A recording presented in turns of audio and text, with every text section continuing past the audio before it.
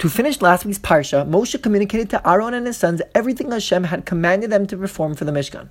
To begin this week's Parasha, the pasuk says, "Vayihi bayom hashmini kara Moshe la'Aaron u'lvanav u'ziknei Yisrael." It was on the 8th day Moshe called to Aaron and his sons and to the elders of Israel.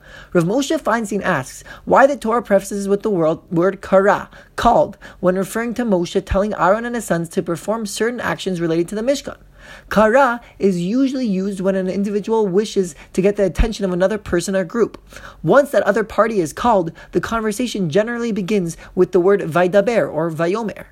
Why does the Torah have this two-step process of Moshe calling Aaron and his sons before he begins speaking to them if they were already present?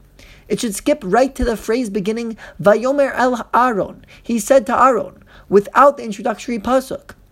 Rav Moshe Feinstein explains that Aaron and his sons were about to start a new avoda for the Mishkan. Moshe called them again to quote-unquote get their attention.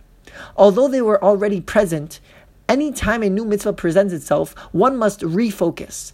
Aaron and his sons have been receiving instruction from Moshe this whole time, but still, a new opportunity to perform a mitzvah presented itself, and that required a newfound focus. Moshe wished to impart that any time one wishes to perform a mitzvah, one must ensure to have the right focus and mindset entering into the mitzvah.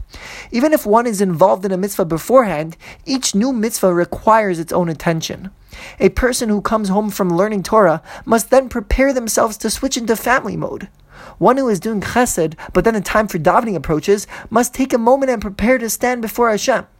Of course, we always look for opportunities to perform mitzvos. However, along with the performance of mitzvos must be the proper focus.